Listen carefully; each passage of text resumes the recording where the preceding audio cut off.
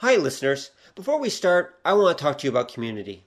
A podcast is a group effort. There's the hosts, the guests, and of course you, the audience. The more everyone works as a team, the better the show can and will be.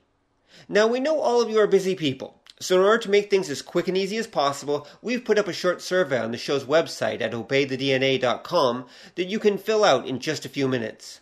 Doing so will help us to know how to make the show even better for you, our listeners, and grow this little podcast community of ours. So please, drop by obeythedna, that's one word, obeythedna.com, and click on the listener survey button at the top. Let us know about your tastes and what kind of show you want this to be, so we can continue to make it even more awesome. Thanks for listening, and now on with the show.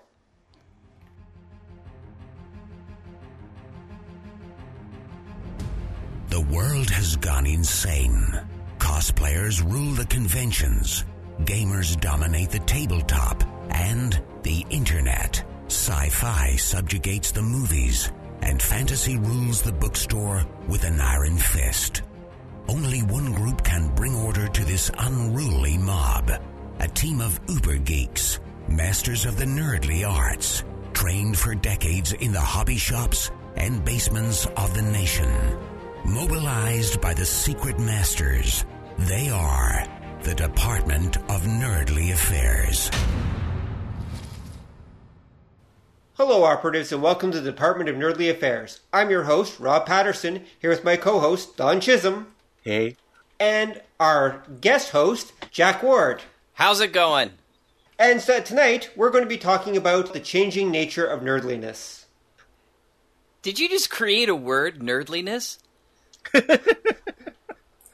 Is nerdliness not a real word? I don't think I've ever heard of it specifically called nerdliness. But I think it is the state of being a nerd. Yes. Nerditude. That's exactly what it would be. Nerditude, nerdliness, nerdifaction. Yes. Nerdifaction. Nerdifaction. We are the Department of Nerdly Affairs, sir. We take our nerdliness very seriously. There you go. Take your shot every week. Nerdlifaction would be the state of becoming a nerd, wouldn't it? Oh, there you go. Isn't that nerdmogrification? I think Jack's got you on that one, Don. Yeah, it's a hard one to beat. It's a hard one to say. So when did nerds start? That's a very good question. I would assume that there have always been nerds. Nerds have always been reclusive types, introverts, who basically live within their own heads. And I think that that's always been part of the human condition, the human nature. There have always existed those people. I mean, if there weren't, we wouldn't get people like Plato and Aristotle back in the ancient Greeks. There have been nerds throughout history. Even before there were books, there were probably nerds who were just into art, for example, or drawing pictures on cave walls. They just weren't called nerds. I can tell you where the first appearance of nerd came from as the word nerd. Really? Okay. Yep. I happen to have the internet with me. Oh my god. I packed it up and took it away from the lords of the internet. They lent it to me. That's a reference for anybody who watches IT Crowd. But anyway, it's a nerdly show to watch for a nerd thing. No, Dr. Seuss's book, If I Ran the Zoo, where one of the creatures' name is a nerd. Mm-hmm. You can collect a Nurgle, a nerd, and a seersucker too for his imaginary zoo. But that's the first time it was used, but it was used in the 50s as somebody who was sort of overly intellectual, obsessive, or lacking social skills. That would make sense. Yeah. Sometimes shy, quirky, unattractive. Right. In the 50s, they sort of definitively had the stereotype of the nerd as the person with the glasses, who sort of was uncoordinated, certainly not wearing any fashionable clothes, and sort of had his nose in a book on a regular basis. Right. That may have been the 50s stereotype, but that image of the bookworm, as I guess it was probably called before then, is a classic one. I mean, it goes pretty much right back to, books. And definitely to, let's see, I can think of examples from, the Victorian period. Okay. That kind of person existed. I mean... But I'm going to challenge you on this. Yeah, that person existed, but were they really considered to be social outcasts? Because I think we got into this modern age where anti-intellectualization was the cool thing, right? That's true. Where if you go back to Elizabethan era and stuff like that, it was pretty cool to be able to read. That's true. Right? Yeah. So to sit there and say those people, those were nerds, I don't know. Maybe nerds were a whole different thing if you want to talk about being social outcasts. That's true. There was a time when people who could read and write were scribes, and they were poets, and they were other valued members of society. Right. Especially valued. Now, you might argue that maybe an accountant at the time might have been more of a nerdly person because they weren't doing anything of worth, as people would say, right? They were just moving numbers kind of thing. But somebody who was making books, remember, this is a time where that was the entertainment, right? People being able to recite poetry, people being able to do dramatic stuff and books. The stuff that we relegate to nerds nowadays was the stuff that people desperately needed, sort of as a way to escape from where they were back then. That's true.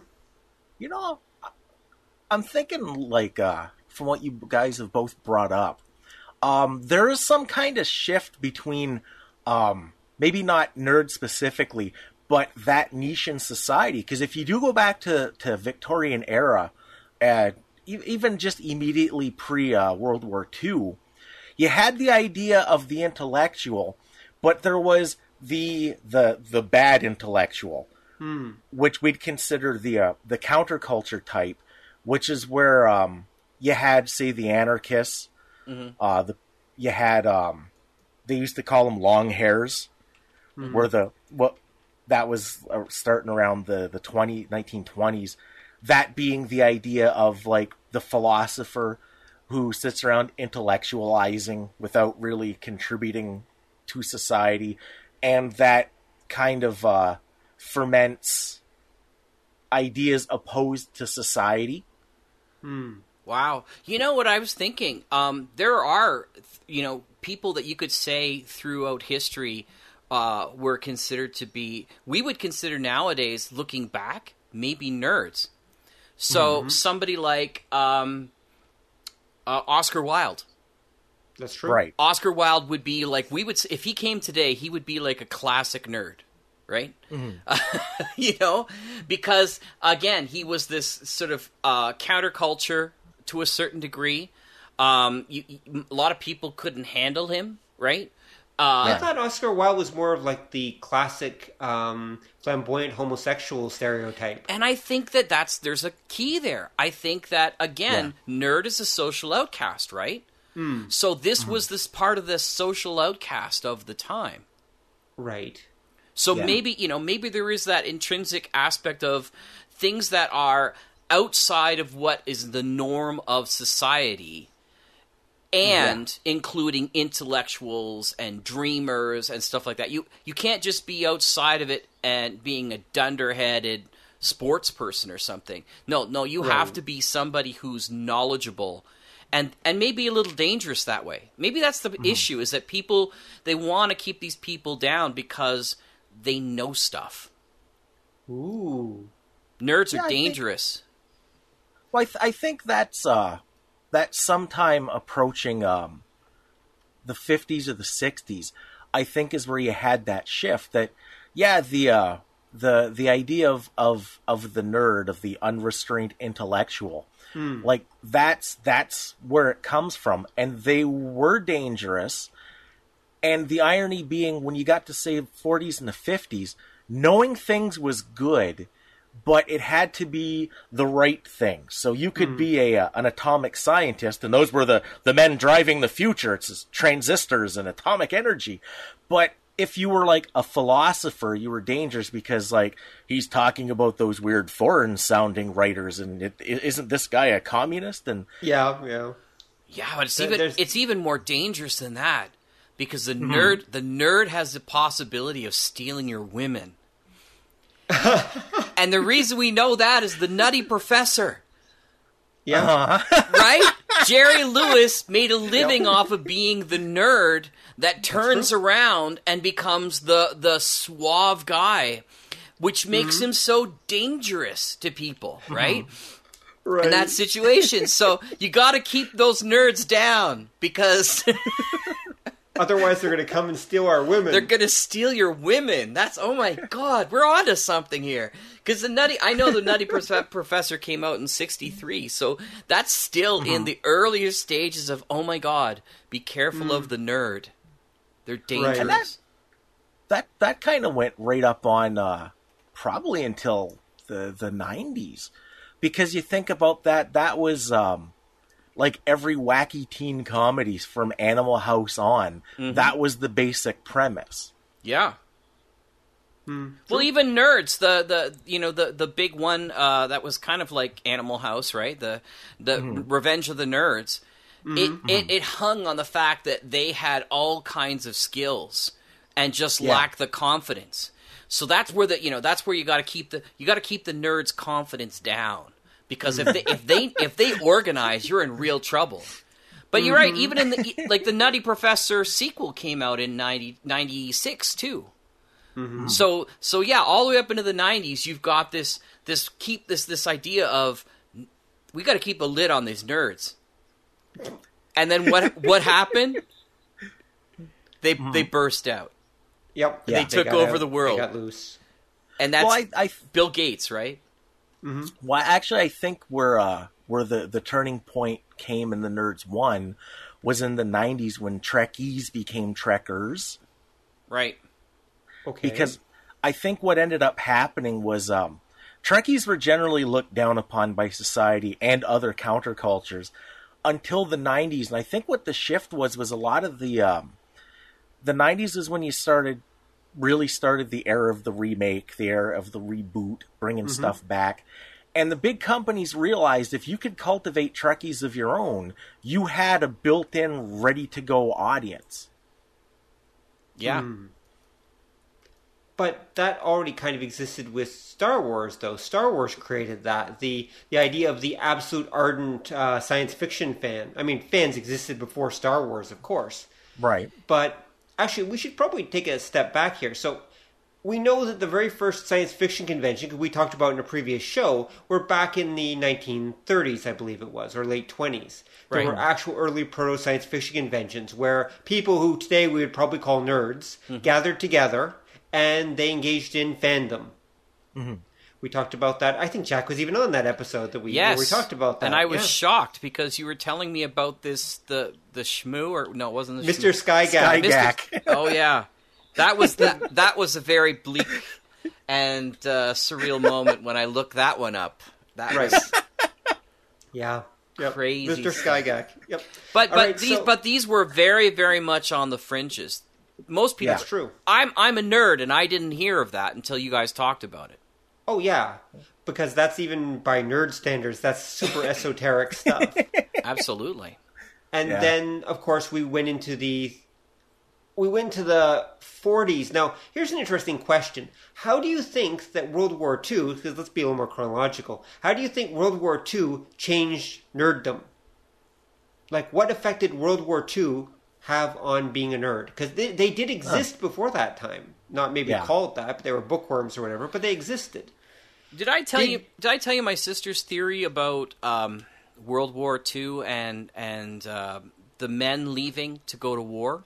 No, go ahead. And I think she's got something really strong here. And I think World War II led into the 60s in this way.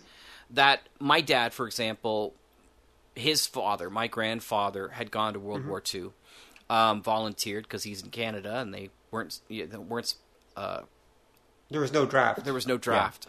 I was trying to say subscripted, but it's not that. Conscripted. Conscripted. There you go. It's one of those prefixes. So he was conscripted. Or he wasn't conscripted. He went on his own. And so my father, for the formative years of his life, up to about 8 or 9, he was brought up by my grandmother. So he was brought up with different values. And so he was given a longer license to be a kid, and he got a chance to see women in equal roles.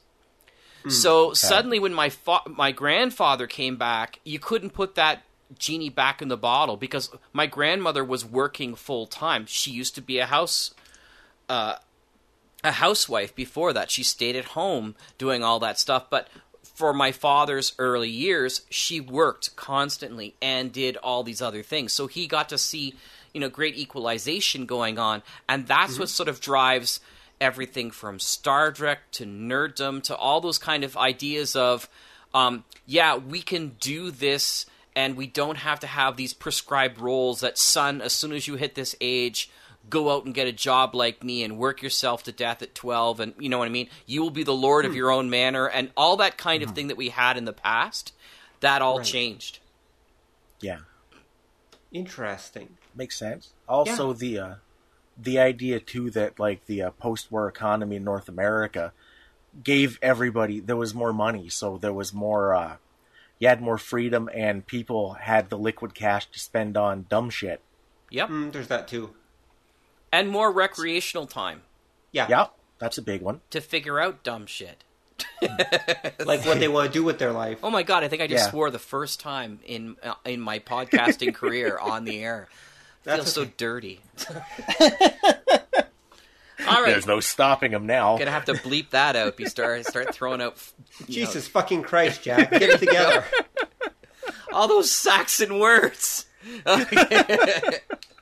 This isn't Greg Taylor's Dakota Ring Theater, dude. You can swear. It's okay. There you go. I have an image, and it's vastly shattering. So yeah, but that's, and then we get into World War, then we get into the 50s, right? So World War II, you have these kids that are brought up by parents, that are brought up by women, generally, and so then you see this breakout of that kind of roles. You have a ton of cash coming in the post-war economy that creates this idyllic time, which is George Lucas's favorite time of the world in the 50s, where everybody is drag racing, wearing leather jackets, chatting up girls, and obviously dreaming, because he created Star Wars, right?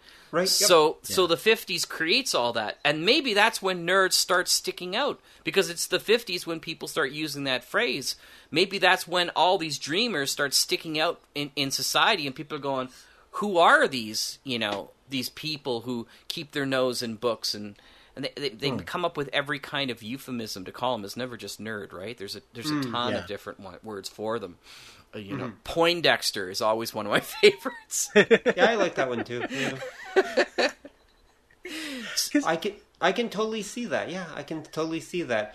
I think also in the 50s we have the whole science thing. Remember, that's the point where science becomes everything. Science is power at that point. Yeah. And because of the atomic bomb and the space program and everything. So suddenly we have this idea that the people who, going back to what you were saying earlier, the people who understand science and the people who are focused on science are powerful. Right. I think there's a catch though. Because I think you guys are right, but something weird happens, because I think the 50s is where you get what we'd consider the past modern nerd, because that's changed recently. But if you remember with the Poindexters, there was one underlying thing that started in the 50s, is the Poindexters were always the Law and Order types. True. Like, it wasn't just that you always had your head in the book, but you were there to kind of, like, you were the one who would tell teacher when people get out of turn, and you didn't want to, like, go investigate the old creepy house because we're not supposed to go in there, and what if the cops catch us and that. Oh, isn't that Waldo, or wasn't that his name is Waldo? No, it wasn't Waldo. It was something like that from the Little Rascals, the Argang kid. Remember? There was a really smart Poindexter kid there. His name was like Waldo or something like that. And he was always chasing Darla. I can't remember. Yeah, he was always chasing Darla, and he was always just the worst snob, right? Yeah. Yeah. And that's because he's a nerd, that they didn't want. He was smarter. He was too smart for his own good, right? That was the whole thing that they had. And again, that was the old idea of the nerd. You got to keep those guys down because they'll get uppity. Yeah. Right. Well, okay, so we got the 50s, and we've got Science is King, and we got the rise of the nerd culture. We started to see it there. We got the science fiction pulp magazines. We got Amazing Stories. We got all that stuff going on. And so then in the 60s, we get nerdly television, of course, because at the beginning of the 60s, we get Star Trek. Yeah. Now, of course, there was already some idea of, like, weird people and weird kids and stuff. I mean, the Munsters already existed. The Addams Family already existed. Although, you know, I've always thought it was interesting that neither the Munsters nor the Addams Family have a nerd character. I'll tell you where the big nerd character comes in that area, though. Where? 1964. Okay. Gilligan's Island. Who's the nerd? Professor. Yeah. He's the ultimate nerd, though, right? He's not the nerd that nobody wants to be around unless he starts talking sciencey stuff. Mm-hmm. Generally, though, he's well respected, and he's the guy who's got the all the answers that they need. Mm-hmm. I mean, he makes a radio out of coconuts, for crying out loud. Yeah, exactly, and a couple of rubber bands. But he can't fix a 1-foot hole in a boat. That's right. Well, they had the boat on the shore for a while, and then it's no longer there. It just sort of like, what, did they set it on fire or something? So, But no, that's a perfect example of, almost, this is where you're starting to see the difference, right? Because in the 50s, you get, like you said, you got these B science flicks of, mad scientists and aliens and all this kind of stuff, but it brings forth opportunities. And that's, again, when you start seeing even space shows like in the 50s and stuff like that, you've got these ideas of kids' space shows of going to the moon and all those kinds of things. Tom Corbett, Space Cadet, right? All that kind of stuff. So by the time we get to the 60s, we've got, well, wait a minute, then we need to have that science hero. Yeah, that's true. Although it's interesting because the Professor, in a lot of ways, is a parody of the scientists from the 50s, because the 50s you had the guys who were like the atomic energy expert, which could be used to diagnose what's turning this guy into an alien for some reason, but they were also like the two-fisted adventurers, and they were all like retired fighter pilots, and they wouldn't just like find the way to stop the monster. They'd go out and like punch it in the face and then get the girl in the end. The Doc Savage guy. Yeah. That's right. Yeah, I was going to say the exact same thing. Yeah, Doc Savage, who of course was a super scientist and a martial artist and everything else under the sun. And everything. Yep. He's kind of like the Superman in his group. You think, why does he need all these operatives? This is like Justice League. Doc Savage is like the Superman of Justice League. You know what I mean? Like, why do you got Superman? You don't need a league. You got everybody there. Yeah, exactly. Moral support. That's right. I'm so glad you showed up, Aquaman. Keep looking at that monitor for me, okay? Oh, jeez, not again. Poor Aquaman. Yeah, and it's not a monitor; it's an aquarium, and they're just playing games with him the whole time. It's so sad. What about Japan at this time? What about Japan at this time? Because they keep talking about, like, I was listening to this really cool podcast called The Department of Nerdly Affairs, and they were talking about Ultraman, and I was still waiting to hear which series of Ultraman I should listen to. But anyway, and they were saying that there's like super scientists there that are involved in creating Ultraman. I think that's a theme even in Japan. So in other cultures, this aspect. Oh yeah, of they definitely science. had that. But theirs is a little bit different because they, unlike America, don't have that anti-intellectual streak. Yeah. So in Japan at this time, the smart guy is still highly valued. Nice. Like they don't have that aspect where you're the one with your nose in the book all the time, therefore for whatever reason you are now like lesser or unworthy just because you're into weird stuff. They didn't have that back then. They would develop it later. We can talk about that later, but at the time they didn't. Interesting. Yeah. So did they grab onto the idea of the nerd from North American shows, and that's what developed it? I don't think so. In Japan, the bookworm nerd aspect came more from the otaku culture, which is the culture of basically shutting yourself away and focusing your entire life on whatever that thing is that you're focusing your entire life on. Yeah. Like, they're what we would call obsessive nerds. Okay? So, for example, in Japan, if you're a nerd, that usually means you have one area where you are like the absolute master of your domain. But it's something like really, really obsessive, like collecting toys from pinball machines or something like that. Right. It's like super detailed nerd. They're like obsessive nerds. That's where their nerd idea comes from. You've got every single character from this anime. You've got all the dolls of them or something like that, and you know everything about them, and probably write little stories about them and whatever else. That's the Japanese nerd. Traditionally, the Japanese nerd. Yeah, actually, the best way to explain it would be, we have fanboys here. Japan has otaku. A fanboy is somebody who's like read every issue of the X-Men, memorized every detail, and will totally get in your face if you dare say that Cyclops could beat Wolverine in a fight. Whereas an otaku will have every issue of the X-Men wrapped in a plastic bag that they've never read because it has nothing to do with like enjoying it. They're just obsessively amassing anything that ever had the X-Men in it. Oh, the Simpsons collector. Yes. Yeah. That's You've pretty much taken it out of its package. It's lost its value. Exactly. Yeah, got it. Yep. I mean, we've got them here too, but Japan has lots of them. You could argue that we didn't really develop those as widespread in comics until like the 90s when we had all the McFarlane days, right? Where people were really collecting the artwork and not even reading the comics, or buying 3 of them, reading 1 and keeping 2, in their little bags. Sure. Well, we had the seeds of that in the 80s. Right. Well, okay, let's go back in time, semi-chronological again. So something else that happened in the 60s that I don't think we've talked about yet, I know we haven't, is the idea of zines. Yeah. Zine culture also started to pop up in the 60s. Did it really? Where what happened is we had photocopiers for the first time. So people started making their own little like small press magazines, which in some ways functioned as the first blogs. Because you basically wrote these little magazines that were sometimes just a couple pages. You photocopied maybe 20 of them, and then you shared them with your friends or other zine writers and such. This was kind of a counterculture thing. Yeah. So did this start in San Francisco with sort of like the comics and the Freak Brothers and all that kind of stuff, and then sort of move across the country, or where did zines get their start? It goes back a little farther because the zines weren't always they weren't always like comics.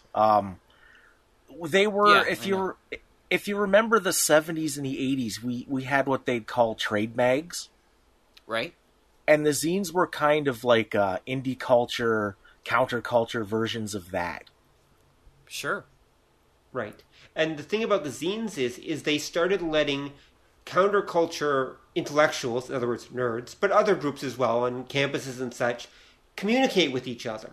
Yeah. Like they would actually, you could actually like mail to get zines. Like there were actual magazines that existed that were just, here's lists of places you can write, and they'll send you a zine if you send them like postage.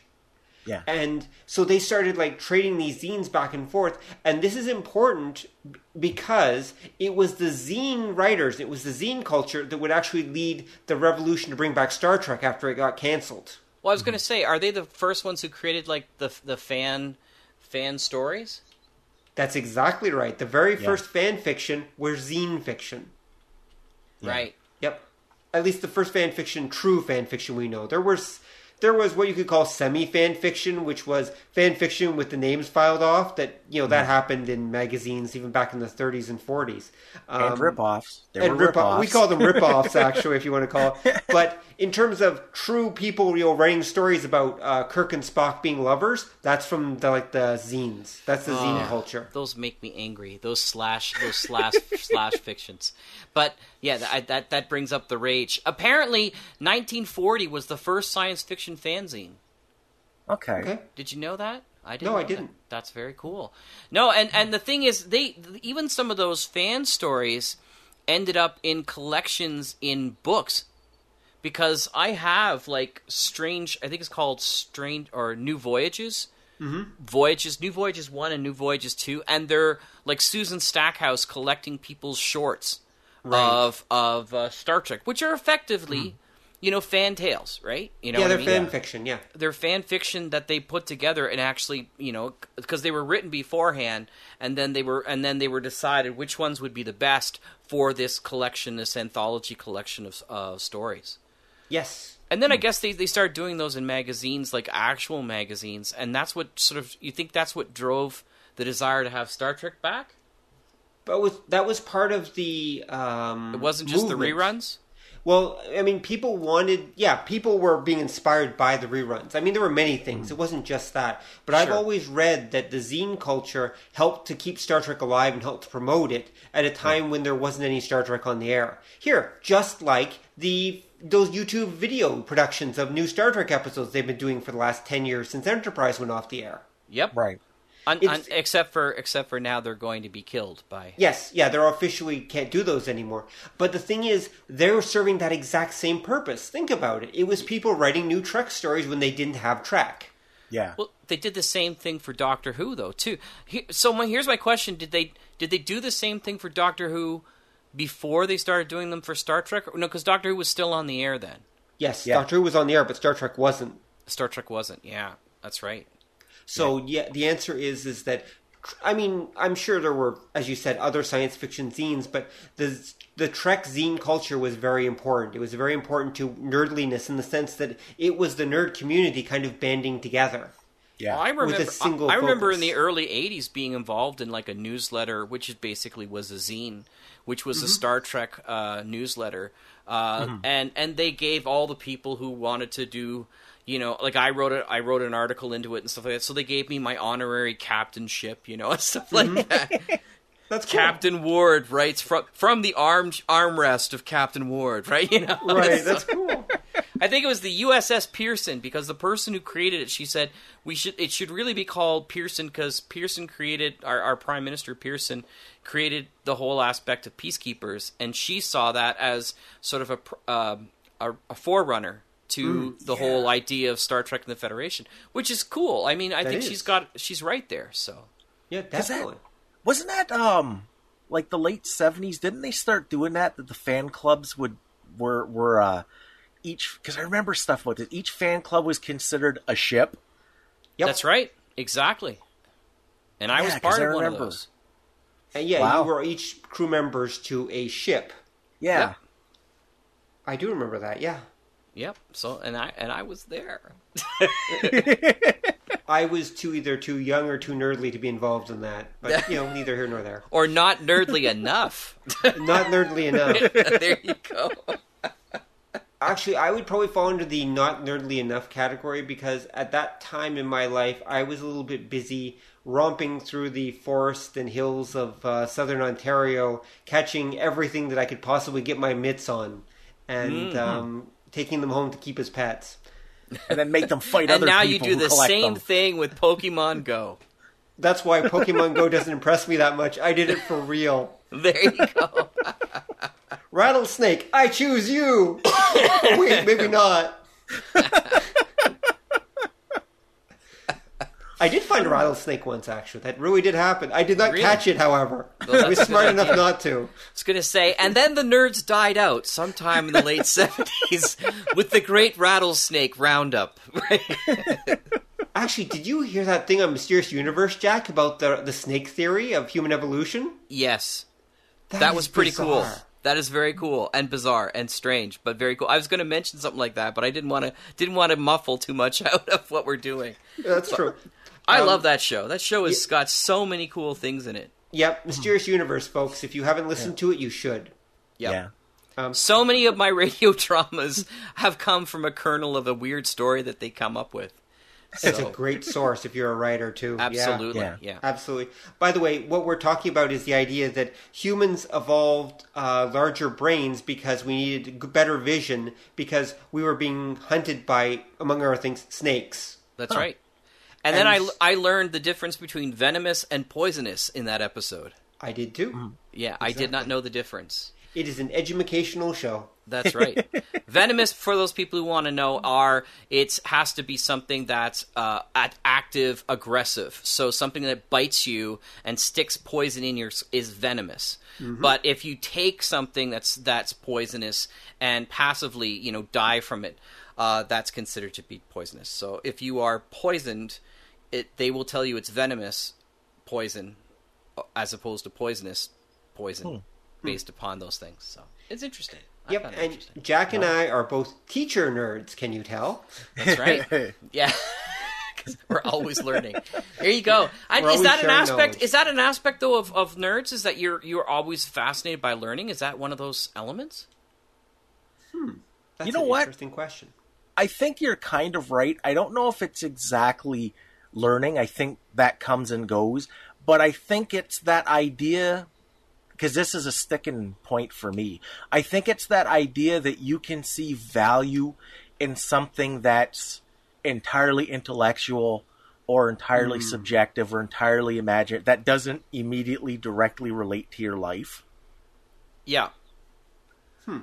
Yeah, I think that's the whole Carl Sagan, like, let's go on a thought experiment. I do that on a regular basis, and I'll say, well, what if this? And people look at me, but that's not the way it is. Yeah. And my first thought is, man, you're not a nerd, right? Because you can go down these avenues, and it's okay, because it's just an idea, right? Yeah. So, and it's fun. And yeah, I think you're right in that respect, that there's certainly an element of being able to disassociate. Maybe it's because you're the outsider. Maybe it's because, you're not socially adept in the same way. You don't feel nearly as uncomfortable by walking down those strange hallways of other thoughts, of other ways of looking at things. Yeah. That's a good way to put it. It's interesting, too, because did you ever see the documentary Metal, A Headbanger's Journey? No. Okay. But it sounds awesome. It is. And during the interview with, they interviewed Rob Zombie, and he talked about something like that, because he said that was one of the things that a lot of metal fans, especially back in the day, were considered the outcasts. And he talked about how you don't kind of decide to be that kid. It's just you develop an interest in things that other people aren't interested in, and now all of a sudden you become the weird kid because of it. Right. And again, with something like metal, which I never got into, but I recognized there's a lot of really interesting creativity goes on there, and a lot of sort of ancillary, like, history, occult, all kinds of stuff that you can look at from a completely, like, fun way. Right. Not like, you're becoming like a witch or something. And it's in the same way as you would read it in D&D, and go, that's really kind of cool. I didn't know about that. Or listen to these lyrics. They sound really awesome, right? So, yeah. And then some people would go, oh my God, they're saying bad words when I play this record backwards. Well, and here's my part where I don't like metal, because I'll say listening to metal reminds me of when my father and I used to cut wood with chainsaws. So that it's that kind of distortion stuff that just sticks in my head. It depends on the type of metal, but okay, I can see your point. Every metal group has their acoustic song, and I think that is like, oh my God, the best song ever. And then I listen to their metal stuff, and I'm like, oh my God, why didn't I just listen to the acoustic stuff? But that's because I love acoustic stuff. So anyway, yeah, let's move back to where we were. So, okay, so we're in the 70s now, and nerd culture has become not exactly mainstream, but organized. Well, I think this is interesting, because I think Star Wars started something that they didn't know how to get a handle on. Okay. And I think we got, like, this is where nerd culture, like, takes a leap forward, and they go, wow, that was lightning in a bottle. How do I do it? And they had a lot of sort of fits and starts of a lot of different shows that they tried to be able to do, which was Star Wars-like, and never worked, right? And so that's where they were sort of saying, we got a whole group of people here who love this stuff, and we used to make fun of them, and now we don't know what to do, right? Yeah, so, right. So 70s was like that was when mainstream had angst about, like, real angst about nerd culture. I would agree with that, but I think it goes before Star Wars, though. The 70s was a whole decade of social change, remember, of many kinds, and people looking at the world in different ways. The baby boomers were, of course, now in their, like, 20s and 30s. People were looking at stuff in different ways. There was a whole sci-fi and fantasy boom going on in the 70s, like, in general culture, before Star Wars even started. Well, I mean, like what? Well, for Tolkien. example, go on. Tolkien. Tolkien, yeah, Tolkien was. Yeah, but I mean, that's not general culture, right? Let's be honest. Tolkien wasn't general culture at the time. That was still nerd folks that were enjoying it. We're talking about Star Wars was the first thing that hit everybody. Yeah, I think blew everybody down. We can go and take a look at stuff like, 2001: A Space Odyssey and stuff like that. But that's kind of science fiction. It wasn't the same kind of like Flash Gordon thing that was for everybody. Yeah. Well, I think what was happening is, again, the idea of what we'd consider nerddom was becoming tied in with the counterculture. Because I use the example of Tolkien, because when Tolkien came out, nobody cared. What made Tolkien popular was Led Zeppelin. Okay. Zeppelin started quoting Tolkien stuff and making references in their songs, and people were like, what is this stuff? And then they'd read, oh, the hobbits smoke up, that's awesome. And yeah. And then that led to the late 60s, early 70s. You had kind of on the, amongst the counterculture, you had this sword and sorcery boom. Like that was popular. If you remember, Marvel Comics brought out Conan, and Conan was one of their biggest hits at the time. But again, isn't that's still not mainstream, is it? It's I would say it's not. It's counterculture, which at this point I would put between nerddom and normal people. Mm-hmm. And I think what happened, you're right about Star Wars, that Star Wars was uber nerdy and everybody loved it. And what you had at that point is it sort of, for the audience, became an excuse to be okay with nerdy things. That's true. I can see. Well, I think 2001: A Space Odyssey did that kind of too. It sort of did, but again, I think what ended up happening was it didn't do really well in general, and I think because it was too highbrow for an average audience. That's true. And apparently, it's interesting. Apparently, George Lucas, when he made the movie, he turned to somebody. I just heard an interview with this. He turned to somebody and said, "Oh my God, I've just made a movie that every kid's going to want to watch, and I wanted it to be for the adults." Yeah. Huh. But the thing and he was really hurt by that. So George Lucas was trying to make a nostalgia picture about Flash Gordon serials and those things that he grew up on, right? For people his own age. Remember, Lucas, if you actually read about him, didn't really want to be a filmmaker. He actually was being pushed into it by the people around him. Lucas's passion was editing. He was a film editor, but everyone thought he'd make a great filmmaker, and they kept encouraging him to do so. Oh wow, I didn't know that. Yeah, go read Easy Riders and Raging Bulls. It's a book about that period, about that era. But it makes sense because he's so meticulous in all of his, like, he has had 7 different companies, and just had to be on top of every little piece. And if you're going to be a film editor, that's what you have to be. You know, you just have to be the most meticulous person around. Yep. Yeah, he really just wanted to be a film editor, but everyone's, no, George, you got it. You got to make movies. And so he made THX 1138, and then they're like, oh my God, you got the gift, George, keep doing it. Because none of them actually understood THX 1138, but they all pretended to anyway. And then he came out with American Graffiti. Then he came out with American Graffiti, and everyone's like, you got the gift, man. And then he's like, and then he wanted to do something fun, so he made Star Wars. Oops. And they kept saying that you got the gift, and then he did Raiders of the Lost Ark, and then he did Howard the Duck. And then everyone said, George, go back to editing. Yeah, stop making movies, George. Exactly. Stop making movies, George. But I think, regardless, Star Wars is the point where nerd culture and mainstream culture collides. That part I will totally agree with you on. Yeah. Because I do agree, too, with the idea that it hit and nobody knew what to do with it. And you can tell, because if you look at any ads from the time it came out, they were selling Star Wars everything. And you could tell they didn't know, is this a kid's show? Is this like a grown-up thing? Is this for teenagers? And they were just peppering the market. And the thing was, everything they did like turned to gold, except for C-3POs, which were the most noxious thing humanity ever created. Ooh. But didn't those come later? Those came like around Empire Strikes Back time or something later, though. They didn't I think they were just before. Okay. But you're right, C-3POs were pretty noxious. Yeah. Yes.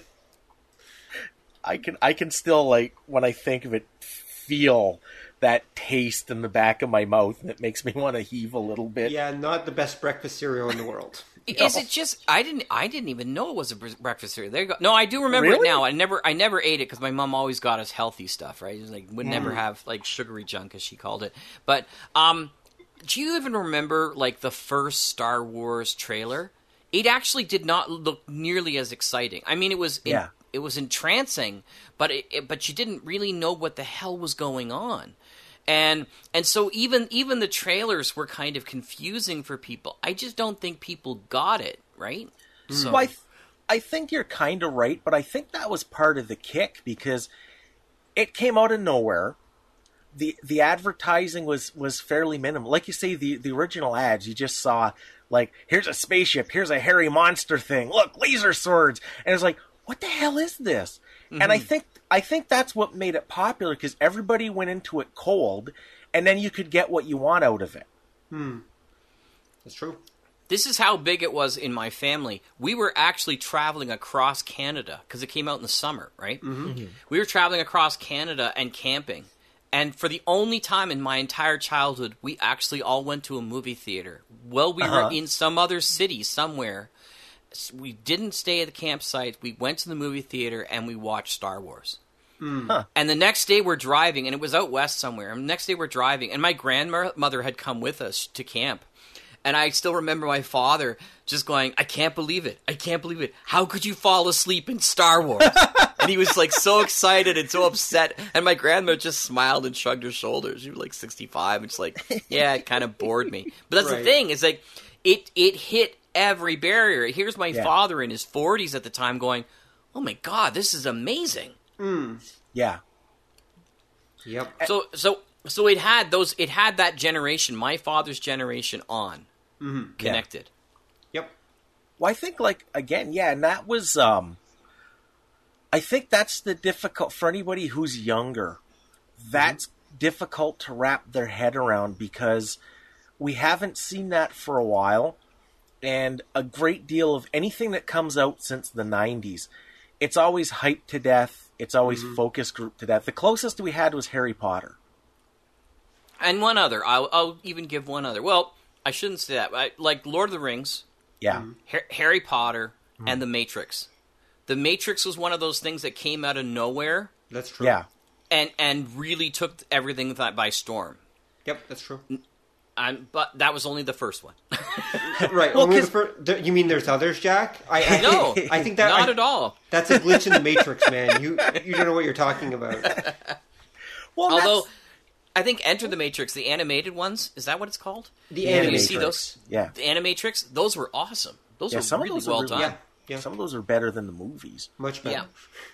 But that was the thing too, though, that I don't know if I'd count the Matrix quite because it was a technological revolution for film, but it didn't make a lasting impact.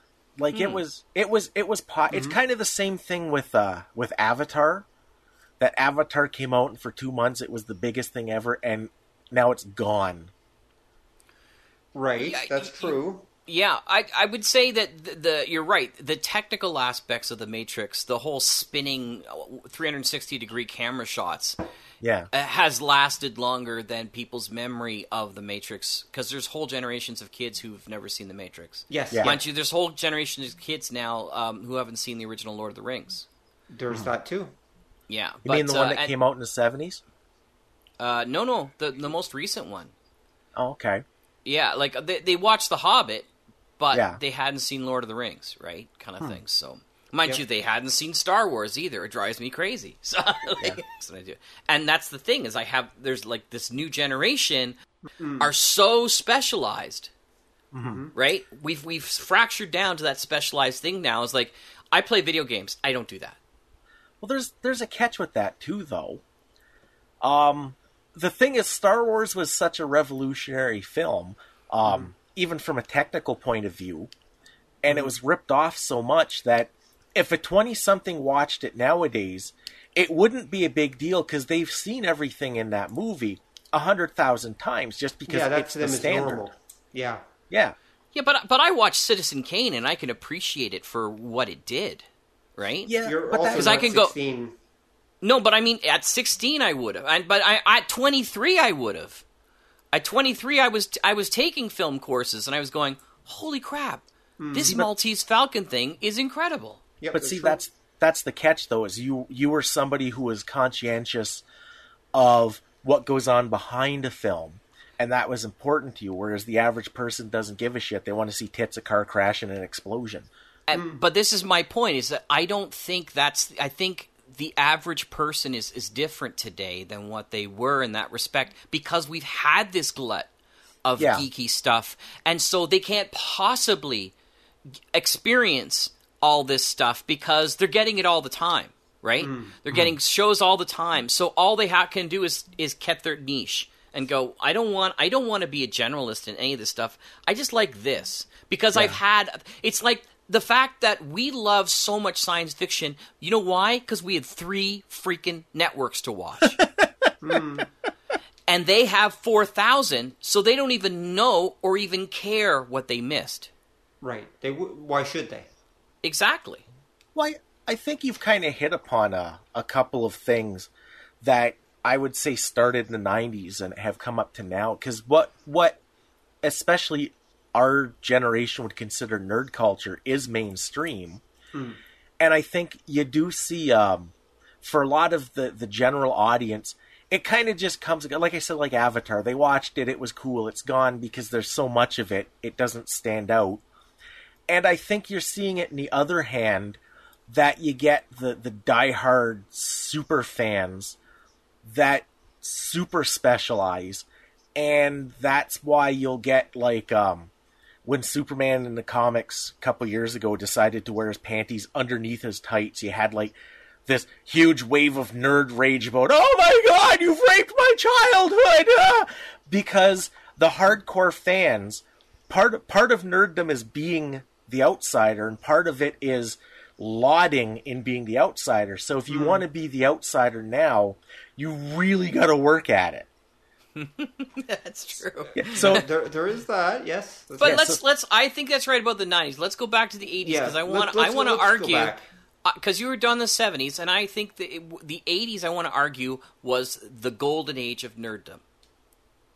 I would agree with that. And I would also say that nerddom came into popular culture in multiple ways. Because not only did we have Star Wars, but we had Dungeons & Dragons. Yeah. Yep. Dungeons & Dragons came into the popular culture not too long after Star Wars, and it was a popular game. Like, it was a game that almost everyone played, or at least everyone knew someone who had played. It became a huge thing. Yet it's an extremely nerdy game. It's another example of nerd culture intersecting with mainstream culture. Although at the time it was more mainstream than it was nerd culture. Well, there was a catch with that too, because in the early 80s, when we found out it was evil and satanic, D&D was hardcore counterculture. That's true. And it was weird and mysterious, and people were afraid. But by the late 80s, it had made that shift into what we would now consider more straight-up nerdliness, because it wasn't scary anymore. It was what, like, those, like, super geeky Dateless Wonders did Friday night instead of getting laid.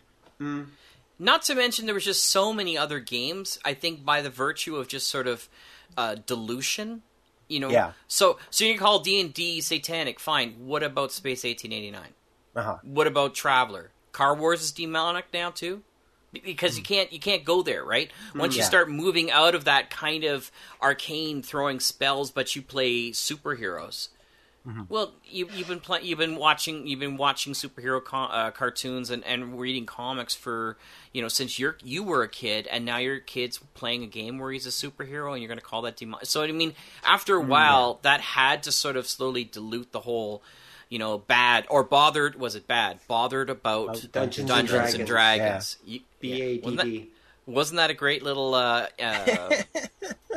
episode I sent you guys? Yes, good it was. old fashioned CBC ideas. Yep. That was great. And that was another one too that kind of illustrated one of the long running things, because I remember the CBC story you sent, it talks about it, and this was at the beginning of the 80s, and it was funny that you had all of the proponents for gaming. They were all older people. They were all like 30. They were like mature. There was a good like healthy male female mix with the people that they were interviewing and the participants and the stories. Whereas when you'd get to the people that they were interviewing that were critiquing it, the argument was always the same. But the kids who aren't, who they're not really part of this. But the children who aren't really part of this. Mm-hmm. Yeah. Yep. And that's when, like I said, in the 80s is when you get the return of Star Trek movies that were awesome. You get more Indiana Jones movies that were awesome. Yeah. You get a whole bunch of a variety of really interesting sort of speculative fiction that came out, like Groundhog's Day, right? Yeah. And movies that you just now you can say for the most part there's a few of them that come out now, but those have been abandoned because they're too risky for Hollywood to do now. It's better to throw something out that they knew was really popular and rebrand it and reboot it than to try something like Groundhog's Day, which was out of nowhere, or War of the Roses, which is one of the darkest comedies, right? That I don't think they could ever come out with in a big way like they did back then. Yeah, well, they could, and one day they will, because if you remember the 80s, one of the reasons you had them taking so many chances was just because they didn't know what the next big thing was. And when you had the home video boom in the early 80s, they needed filler because you wanted to sell and rent tapes. So that's when you got all like the direct-to-video B movies. But a lot of that stuff took off, and the big companies were like, well, they're watching these like cheesy-ass slasher flicks and post-apocalypse barbarian movies, and these things are doing well, so let's do that. John Carpenter. Mm-hmm. That's his big decade too, right? John Carpenter movies in the 80s. Yeah. All effectively B flicks. But I mean, there's tons of stuff too, right? Like Gremlins, and Spielberg takes off with E.T., Close Encounters, although Close Encounters I think is late 70s. 78, yeah. Mm-hmm. But, E.T. and all those other kind of things, this is like when imaginations and geeks are on like the absolute rise, right? Yeah. Mm-hmm. Even though they don't understand this is where they really have made that intersection clear. Yep. Mm. It's the beginning of when nerds start to take over mainstream culture. I can see that. There's no question on that. But there are still nerds, though. There's still that divide, right? I mean, that's why we get movies like Revenge of the Nerds and such, which we referred to earlier. I mean, there is still that divide of jocks and nerds, and the intellectuals are still bad and icky somehow. Yeah. I mean, that idea is still there, and nerd culture is still nerd culture. It's still weird and other, and it's something that cool kids and proper people don't participate in. Yeah, but sorry, I didn't interrupt on. That's okay. Go ahead. Very quickly, I was going to say, I think that's when you start to hear parents go, well, because this is when you get Bill Gates, right? And stuff like that. It's like, well, that'll be careful. The 90s. Well, okay, the late 80s, early 90s, right? Right. So where you start, late 80s, early 90s, is when you start getting parents go, be careful, don't diss that nerd too much. Because one day he could be worth a lot of money, and he could be really popular, right? Yeah. He could be your boss. He could be marrying material, or she could be marrying material. That's true. That's very true. We say he a lot because honestly, for the first part, mostly men were the ones that were defined as nerds. Let's be honest. I mean, nerddom for most of history. Now, obviously, there were female nerds. But they were never really looked down as nerds. They were just like librarian types or something. Yeah. They didn't look down on them, basically, the way they look down on male nerds. I mean... Yeah, but I think you know where that comes from. When they take off their glasses, they're really hot and sexy? No, but you know why most nerds were male? Why? I'm pretty sure that what happened was when you had the 50s, the Poindexter type that we'd identify as a nerd started coming about, remember that it was always males that were prime movers. That's true. So, because there were plenty of like real life female nerds and people creating nerdly arts who were female going all the way back, but they would kind of be poo-pooed and dismissed because since guys were the main actors, the main motivators, females were sidekicks, and you also had the idea that I think being taken out of that formula as a Poindexter became sort of like a de facto boys club, because you were no longer the prime motivator. You weren't part of the thing. You had to sort of find your own niche outside of society. Okay. Whereas again, for a female, at least with stereotypical thinking for the time, you could always just attach yourself to a guy. Yeah, that's true. So a girl, you could be a bookworm, but when it came time for marrying, you'd put all that aside and marry some guy and have 2.5 kids. Yeah. Yeah. Whereas the ultimate... Yeah, I was going to say, the ultimate destination for women was to get married. Yep. Yeah. And as a guy, if you weren't part of that template, you were sort of on your own. So that's why the image of the nerd, I think, is typically a guy, even though that's not necessarily representative of any point in history. Right, that's true. Also, there's another aspect to the whole thing, which is that for a lot of males, especially males who didn't fit in, like outcasts and such, like, being a nerd was a refuge. Like, it was a culture, it was a society, it was a way of thinking, whatever you want to call it, that let you escape from social pressures like, getting a job, getting married, girls, that kind of thing. In fact, I would argue that throughout history, a great many nerds have not really understood women and have maybe even been afraid of them. This is part of the reason why there is a bit of a anti-female slant in a lot of traditional science fiction, is because I'd say a lot of the science fiction writer-nerd types didn't really understand women at all. And in fact, this nerd culture was their refuge. Same for comic book nerds, for example. And I think this is important to bring up because later on, when women in modern times start attacking comics and novels as misogynist and all that, as sexist, there's a lack of understanding of why they're that way. And I think that's also where some of the pushback is coming from. But we can talk about that when we get a little more modern. Yeah. Okay. So we've got the 80s, which is the golden time of nerd. What happens to nerds in the 90s? Now, we have the computer and internet revolution, but... Go. Oh, I was going to say, I think you can go back a little farther, because, again, I still believe that we just lived the same 2 decades over and over and over. I think one of the reasons you had the nerd boom in the 80s was because in the 70s, Star Wars made it okay to like stuff like that. Right. And I think because in the 60s, when you had the counterculture and you had the baby boomers coming of age and you had them looking at like societal alternatives and stuff that different perspectives were starting to be okay. I think when you got to the 80s, say, and our generation was coming of age, I think we had a lot of parents that were a lot more understanding and tolerant of that sort of thing.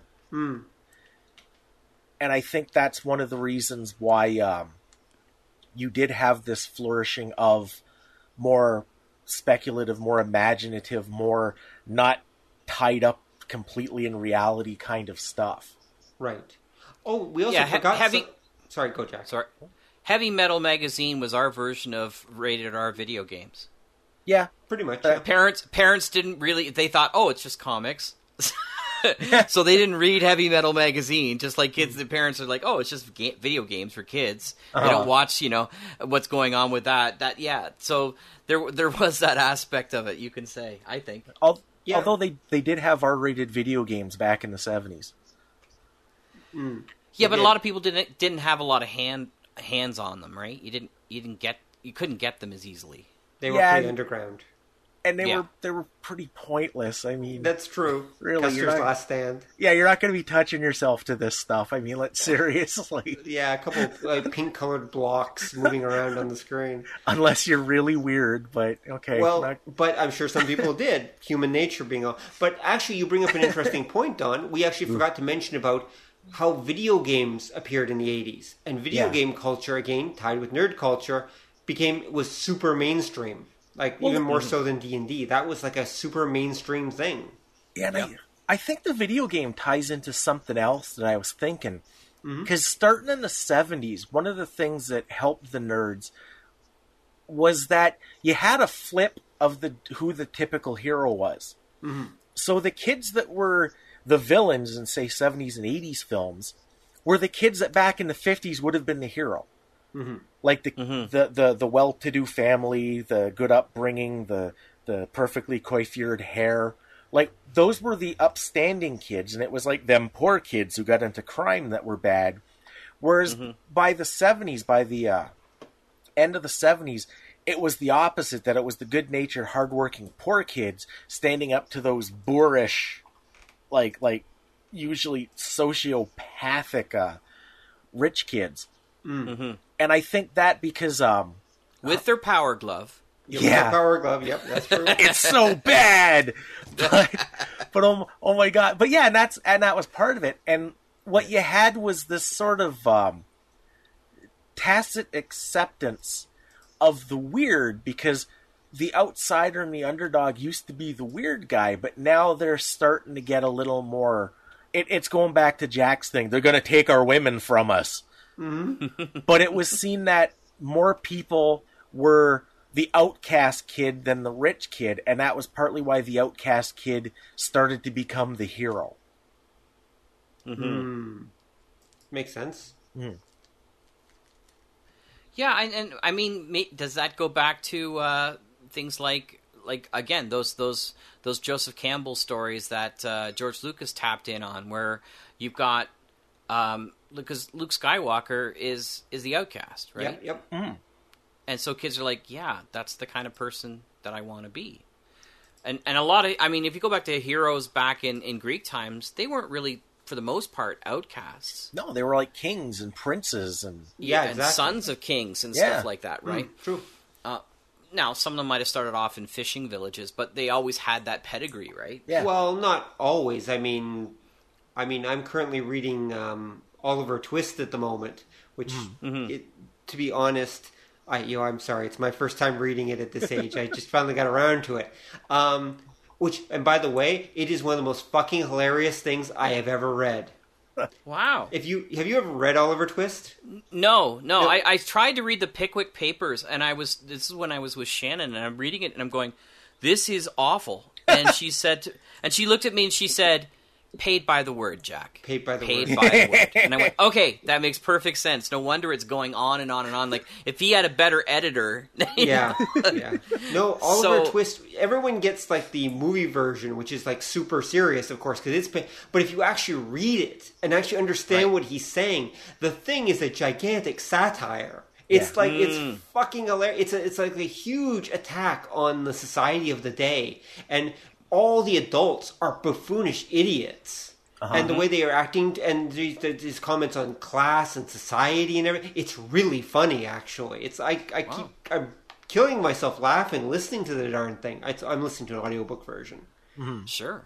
But going back to my point, Oliver Twist, again, is a example of, the young hero rising up, the young nobody hero rising up, the outcast. You could also go with Great Expectations. I mean, he used that formula a few times, and he's hardly the only person that did. Yeah. The idea of the outcast hero rising up is not new. But most of the legends throughout history are, of course, of great heroes, like the great men, not the outcast. That's true. Yeah. Right.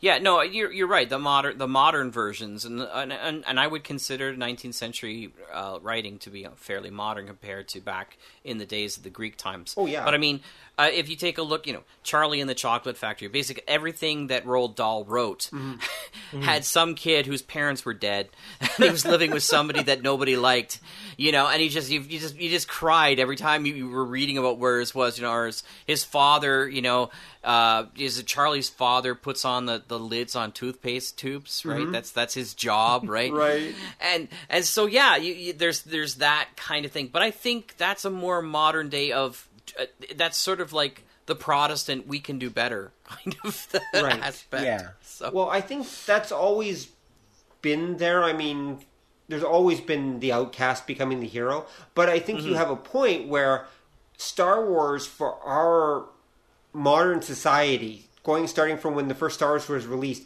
truly did become the template.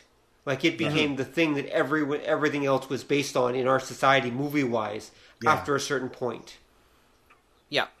It's the old story, you know. If you are writing fantasy, you have to deal with Tolkien. You have to either do something like Tolkien or deliberately do something against Tolkien. Yeah.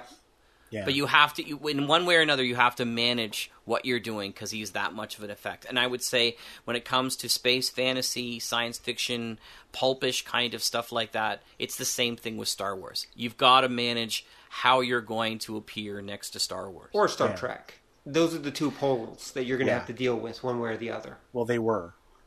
I know things have changed a little bit, but yeah. And that's something else. Those are the standards for our generation. I think that things have changed since then. There have been definitely some new developments that have affected things. But they are very strong influences. So what's the new pillars then? Well, we'll get to that. All right, so there's a little suspense, man. A little suspense. And that's another story. And that's there you go. Another story. Exactly. Little hammy hamster for those extra nerds in there. Ooh, for Canadian nerds. Canadian nerds, Hammy Hamster, wow. I haven't thought about Hammy in a very long time, Jack. Yes, GP, the guinea pig. See, there was another nerd. Yep. GP. GP the guinea pig. He was the inventing nerd. Yep. All right. Ahead. So there we go. Okay, so in the 90s, we have the development of the internet. And that changes things where suddenly you're a nerd, but you're a tech nerd. So you're about making money and such, because we have the first internet boom starting like mid-90s really, and it starts going up from there until the end of the 90s. Yeah. And I would say nerd culture and mainstream culture kind of parted ways in the 90s. They were not, but whereas in the 80s they'd been kind of like running kind of parallel to each other, I would say that they kind of parted a little bit in the 90s. There were video games. I mean, nerd stuff definitely happened, but it wasn't quite as mainstream, I think. At least that's my take on it anyway. Well, I think you're right, because I think cyberpunk sort of veered away from science fiction, too. Like, if you were into cyberpunk back in the 70s and the 80s when it first started, you were back on the outside, really. Yeah. You were a very minor, because a lot of people were like, what the hell is this stuff, right? They couldn't figure it out. So even by the time you got to the 90s, those people who grew up in cyberpunk and those people, that had developed and brewed and became a part of a new nerd kind of culture there. Yeah. Well, that and I think what ended up happening, cyberpunk's a great example, that by the end of the 90s, it had happened. So it wasn't future speculation. Now it was like retro. Yeah, that's true. It kind of happened. Oh, well, that's the other thing, right? The 80s, and I think this goes with what we said about nerd culture from earlier. The 80s was a time of prosperity for most people. Remember, people had leisure time. You didn't have to worry about where your food was coming from. You had time to think about nerdly shit. Yeah. Whereas the 90s was not so nice. You know, the 90s was an era of economic disparity in a lot of ways. Still is, but the 90s was kind of the beginning of the 90s was kind of the beginning of that economic disparity. It was the 70s, as Don would put it. Yeah. And so as an end result, people weren't that into nerdy things generally because they were more worried about survival. Like, you were more worried about the dark realities of life, and you didn't have time for that nerd stuff. So the 90s definitely did not help nerddom because people were more focused on just surviving. In fact, the only major things to come out of the 90s nerd-wise, I'd say, really were Magic the Gathering. There was like the live-action role-playing and such, which had an effect on nerd culture, but really wasn't ever as mainstream as D&D ever was. Like, it did go a little mainstream, but not completely. Huh. And anime started its invasion of the United States in a truly earnest way in the 90s. I think there's other stuff though, because I think kind of tying in to the everybody's like guts to get paid was the 90s were kind of the peak and the collapse of the nerdly speculator. Oh, there's that too. Yes, because that's the comics. Yeah. Well. And not just the comics, because by the mid-90s that died, and then it was action figures. And then, but it was, again, it wasn't that people were collecting things to enjoy. It was people that were massing things to later sell at an increased price. Right, right. Like that kind of... is that a hold off from like Reagan economics in the 80s when everybody was trying to get rich and the whole Wall Street, Alex P. Keaton days of everybody? There's another reference. Part of it. Family Ties people there. But I mean, everybody thought, oh, but we're all going to be rich, right? So that was the way to do it. Well, hold on a sec. I think there's another aspect to it. Remember that in North American culture, traditionally, something has to have monetary value to have value. Yeah. Mm-hmm. And so one of the ways that nerddom basically justified itself, and this started during the 80s, was by saying, well, look at these comic books. They have value. Yeah. They have monetary value. And therefore, they're to be respected in greater culture, which respects value. Yeah. And I think that carried over into a lot of the collector mentality. A lot of stuff, as soon as it had monetary value, society accepted it. And the nerds realized this. Yeah, because in the 80s, you're getting, the whole Crisis of Infinity Earths, which really got a lot of people's attention. You're getting The Dark Knight Returns, that whole reboot of the DC universe, and even some really strong stories from, like, Chris Claremont and the X-Men and those kind of things. That's really a big aspect. And they were no longer the funny books that kids bought. Yeah. Yep. Yeah. They were now collector's items. And as soon as they became collector's items, they became mass culture. As soon as they became worth something, they became greater culture and accepted. So you were no longer a lonely nerd in your basement with millions of comic books. You were now a collector. Yeah. Who was collecting and speculating on comics, and therefore just as respectable as that stockbroker down the street in your own nerdy way. And in a practical way, in all likelihood, as we found out. But I think that's true, and I think tying into that is what we were talking about earlier, that the 90s were when the big companies were realizing if you cultivated a crop of diehard super fans, it was a ready audience. And I think that was one of the reasons why you would have like the speculator thing, why that started taking off, because you had companies playing into that because they all wanted to cultivate their own group of Trekkies. Mm-hmm. Like when the action figure collecting took off, that was the whole McFarlane figures. That was the entirety of their marketing, was that these are going to be collector's items. Awesome, buy 50. Yeah. Mm-hmm. That's true. That's true. That's completely true. And actually, I guess we shouldn't say that nerds and nerd culture and mainstream culture went completely away in the 1990s. It was still there, but in a way, it was. They were connecting in a different way. They were connecting in more financial ways than they were in cultural ways. Mm. But and then you were creating a brand new kind of young nerd group with, like you said, the animation invasion of things like Sailor Moon, right? Yeah. That comes crazily bearing in, and Pokemon, and these like really powerful Rangers, cultural, Rangers, Power Rangers, big powerful cultural touchstones that would show up, 20 years later. Yep. Yeah. Oh, yeah. As we're going to have a new Power Rangers movie that comes out that's supposed to be really dark, which will be very interesting. I called it 20 years ago. He did indeed.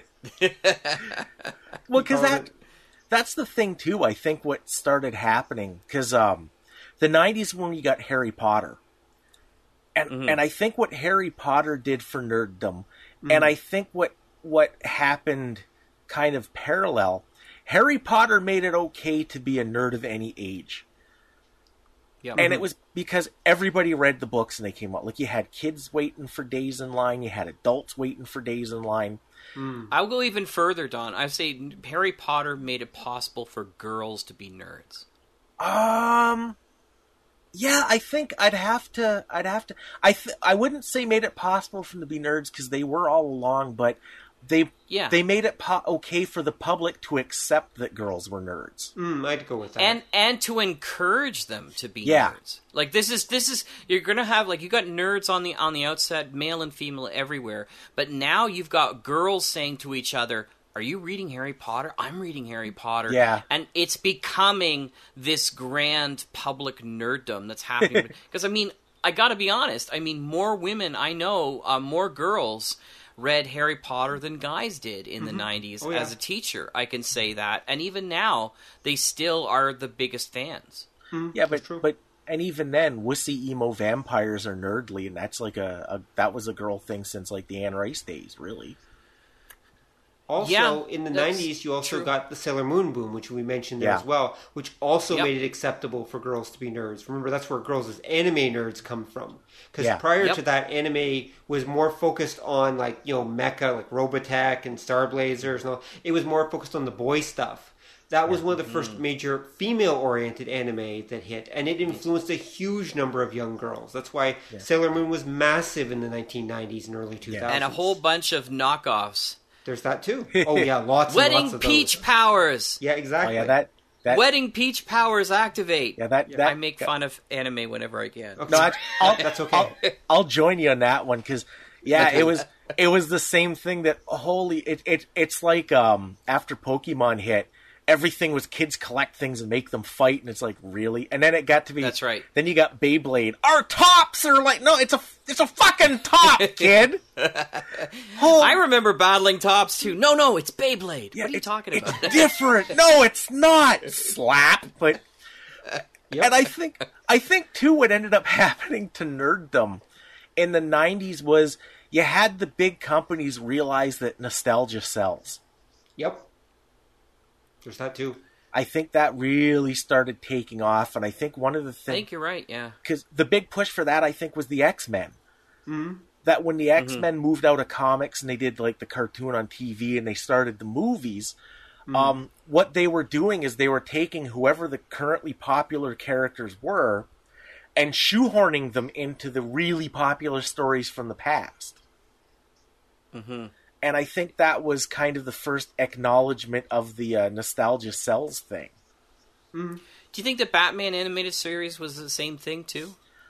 I think what ended up happening, because Batman came out 89, 90, and it was kind of like another Star Wars in that it damaged the entertainment industry because nobody gave a shit about Batman. Okay, everybody's like, The Dark Knight Returns. That was still this weird little nerdy thing that the average person didn't get. For the average person, Batman was Adam West doing the Bat-Tusi. That was Batman. Yeah, true. That's right. The movie, nobody expected it to go anywhere. Nobody cared. They were still thinking Adam West because if you think all the music videos that came out for it, they were very 66 Batman looking. Yep. The Bat Dance. Yeah. Bat Dance, yeah. Like it, and then we went back to that with Batman and Robin and Batman Forever because it kind of went back to the 60s. There's a catch with that though, because so the Batman movie comes out and it's a mega hit and everybody lost their shit because nobody cared, and that was what you had happen is everybody bought the rights to everything. Mm-hmm. And that was when you started, they licensed every comic book out there for film, even though most of them never got done, because they just didn't know. How did this catch on? This was some dumbass show I watched as a kid. And I think that started the nostalgia wave. That started the remake, the reboot wave. The Batman animated series came out, and it only came out because the movie was such a hit. But I think they were still trying to kind of do their own thing. They definitely were, yeah. Yeah, because it's not really nostalgic because they added a lot of new characters to it. Mm-hmm. And Harley Quinn. Yeah. Yeah. Well, even then, like Officer Montoya, I think was introduced in the show, and she showed up in the comic. And Red Claw wasn't from the comic. And they added a lot of like background stuff that hadn't really appeared in the comic. And they fleshed things out more. Because again, I think it was they were doing their own thing, but it was riding that wave from the movie. Right. Yeah, it had that old-fashioned Art Deco kind of look to it, which was really cool. Yeah. Well, it was basically meant to be... There's been, 60 years of Batman, we're going to take it, and not 60, be more like 40. There's been 40 years of Batman, and we're going to take it, and we're going to basically sort through it and give you the best of it. Like, here's a distillation of the best of all this random Batman stuff that's been around for 40 years. Because as I recall, too, Mr. Freeze in the animated one, they'd never really fleshed him out. Like, as I recall in the comic, he was always just, I will rob the bank because this accident gave me powers and grr. Mm-hmm. Whereas the idea of his wife and him wanting to cure that, I think that came from the animated one as well. I bet it did. Yeah. I bet it did. I bet you it did too, yeah. Mm-hmm. Right. And then Arnold Schwarzenegger stole that gig. Yep. Yeah, and that... Oh...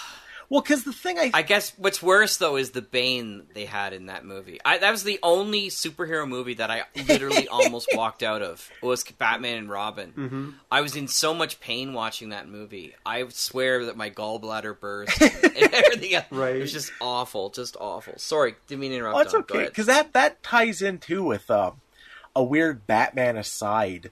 Mm-hmm. It's, again, that nostalgia wave, because everything that comes out Batman-related goes way before like the 90s, except the only bad guy that came out of the 90s that persisted was Bane.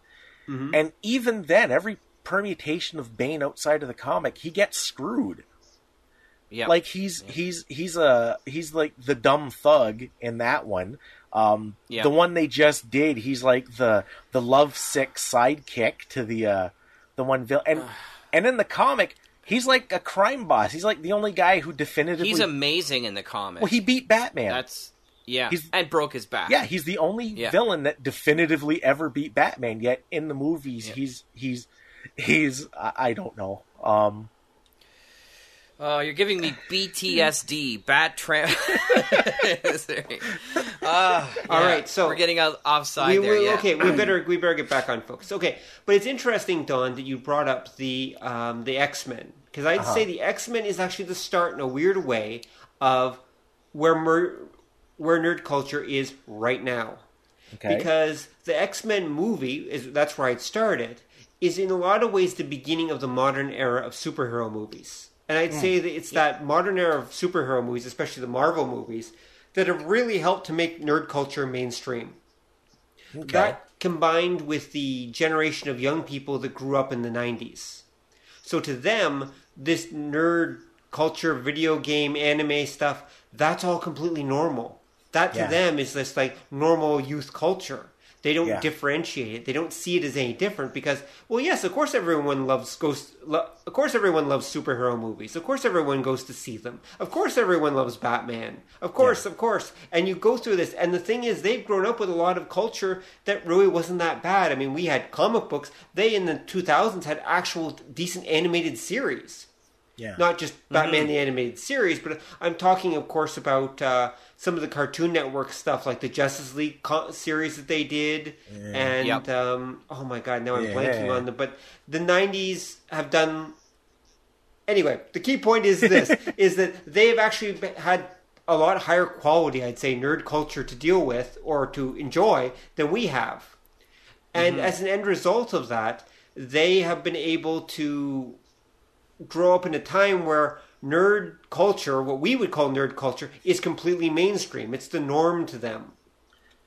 I think nerd culture also ended up creating, like, when you talk about the X-Men series, the original 3 that came out, I think that was, in some ways, nerds pushed away the episodic format. There's that too. And moved towards like a continuity. Because nerds love continuity. Right? Yeah. And so now you're finding almost all shows have continuity because they know there's going to be somebody who's going to glom onto it and go, oh, 3 episodes ago, he was actually, his right eye was blind and now his left eye is blind. Yep. And back in the day they went, who cares? Like, we're just telling a story here. Nowadays, continuity is key, and so you're seeing that happening in the movies in such a way that all the Marvel universe and now the DC universe misstep as it's made every single time. And I'm talking about you, Comic Girl 19. You're amazing. Go watch her YouTube thing. But yeah, she's sitting there. She's having She's having like an existential crisis after watching Suicide Squad. Going, DC, just burn everything to the ground and start over again. Yeah, right. Yeah. Tell good stories, right? And so Marvel has taken this time so that you can find, a poster on the wall in Ant-Man, which reflects back to the Avengers movie, which reflects back to they're all integrated for the nerds out there. What makes marketing easier? Well, that I think you're right that that's a gift with a mixed blessing that the nerds brought to pop culture. But I think it goes a little bit before the X-Men movies. Mm-hmm. Because the first time you really heard that was Babylon 5. And that was the selling point, was it's got a story arc. Yes, it does. It's boring and derivative, but it certainly does. I love. I'm going to grab my thing of popcorn here. I'm going to sit down and I'm going to enjoy this fight. Gentlemen, don't let me stop you. This is a whole other episode. Time for the fight. Sure. Dun, dun, dun, dun, you can shave off. You can shave off season 1 and season 5. But 2, 3, and 4 are magical elements of television. It's the first show that actually did a novel to television. See, and people argue that The Prisoner was, but it wasn't even nearly as. It was far more together than The Prisoner. Well, The Prisoner was far more disjointed. And I do think that Babylon 5, again, for better or worse, is the thing that started continuity as a thing for TV and movies and such. Like, I do think that's where it started, because, like I said, when it hit and the internet was kind of just starting, that was what everybody said was what made Babylon 5 super awesome, was that it was one big continuing story. Yep, that's true. Absolutely. Like, I mean, the Doctor, and I could do a whole thing on Babylon 5, but the Doctor has, it gets addicted to stims. Mm-hmm. And they do that storyline over, like, 3 seasons. Uh-huh. So you see him start, you see him go through it and deny it, you see him finally come to grips with it, you see with him leaving until he can handle it, the whole bit. And then you've actually got, like, literally character arcs. Every one of those characters had beautiful character arcs within the stories. But then you have Next Generation, where Geordi LaForge gets entirely brainwashed by the Romulans, and the next episode, he's fine, because at the very end, he's talking to Deanna Troi, and she makes him magically perfect again. Mm-hmm. And that just made me so angry, because it was never mentioned again. Right. See, that was the thing that I remember all the Babylon 5 fans like going on about. But I still didn't like the show. I mean, Rob probably remembers there was Babylon 5 and the X-Files that everybody we hung out with loved, and I used to tell them, episode to episode, season to season, exactly what was going to happen. And he was right. He was actually right. He was dead on, pretty much. He predicted all of it. Yeah, Tim used to get mad at me for ruining X-Files. Could say, and the season finale, this is where he's going to actually find out what happened to his sister. Well, no, I did. Fuck you. Yeah, so. Well, the thing is certainly I agree with you. X-Files sort of, I think for me, X-Files played itself out by season 3. Because it was the same thing. It was a monster hunt, basically, almost every episode. Okay, before the break, this is what will happen. After the break, this is what will happen. Very formulaic. Oh, yeah. Babylon 5, it kept me guessing, and that's a big, hard thing for them to do. And the callbacks that they had in Babylon 5 were fantastic for me. Anytime they mentioned something, they obviously, they seeded something one episode that they may not come back to for a couple of seasons. Yeah. And but they always did. So they never left you hanging. I'm talking you, Lost. They never let you hanging. They actually completed the whole thing. That's true. Now, did you guys watch the entire series or not? I've seen it more than once. Yeah. You've seen the entire series more than once? Oh, yeah. Because of the way TV was back in the day, I usually tended to see each episode twice. And then I would watch them again when they were in syndication later on. There was a time when they were being shown here. Was it Omni TV had them, and they showed them every weeknight. No, Space, the Imagination Station. Omni had them. Omni had them at one point. I don't even know what Omni is. Omni's a multicultural channel out of Toronto. Yeah. Really? And Channel 4 on your cable dial in Toronto. And they actually showed them it was either at 6 or 7. I think it was at 7 that they were literally showing them every weeknight, and that was actually for about 2 years there. They had them when Space didn't have the rights. I think it was before Space got the rights to them. Yeah, it was still just a regular TV show. And and then I watched through that time. So I've seen Babylon 5 through probably about 3 times, and I'm still more with Dawn than I am with you. Well, because my problem with something like that, because when story arc became a big deal, I wasn't real thrilled simply because ever since I was a little kid, we watched the Japanese stuff, and that's how they'd been writing their shows since the 60s. Well, that's true. The Japanese... Well, here, let's just not say the Japanese. The rest of the fucking planet. The rest of the fucking planet... Sorry to get sweary for a second here. I'm following Jack's example. The rest of the planet has been basically making serialized TV since forever. In pretty much every form. It was just the Americans that decided to make TV with no consequences or continuity and decide that was the best way to go because of the American system, basically. Yeah. Whereas the British, all their stuff generally had continuity. I mean, even Latin America, true. They're called telenovelas for a reason, Because generally speaking, they're a TV novel. They were basically taking classic love story novels and following them through, which, surprise, have an ending. Japanese stuff has an ending. Live action, animated, doesn't matter. They all have endings. It's just American stuff that was designed to go on for flippin' ever. Yeah.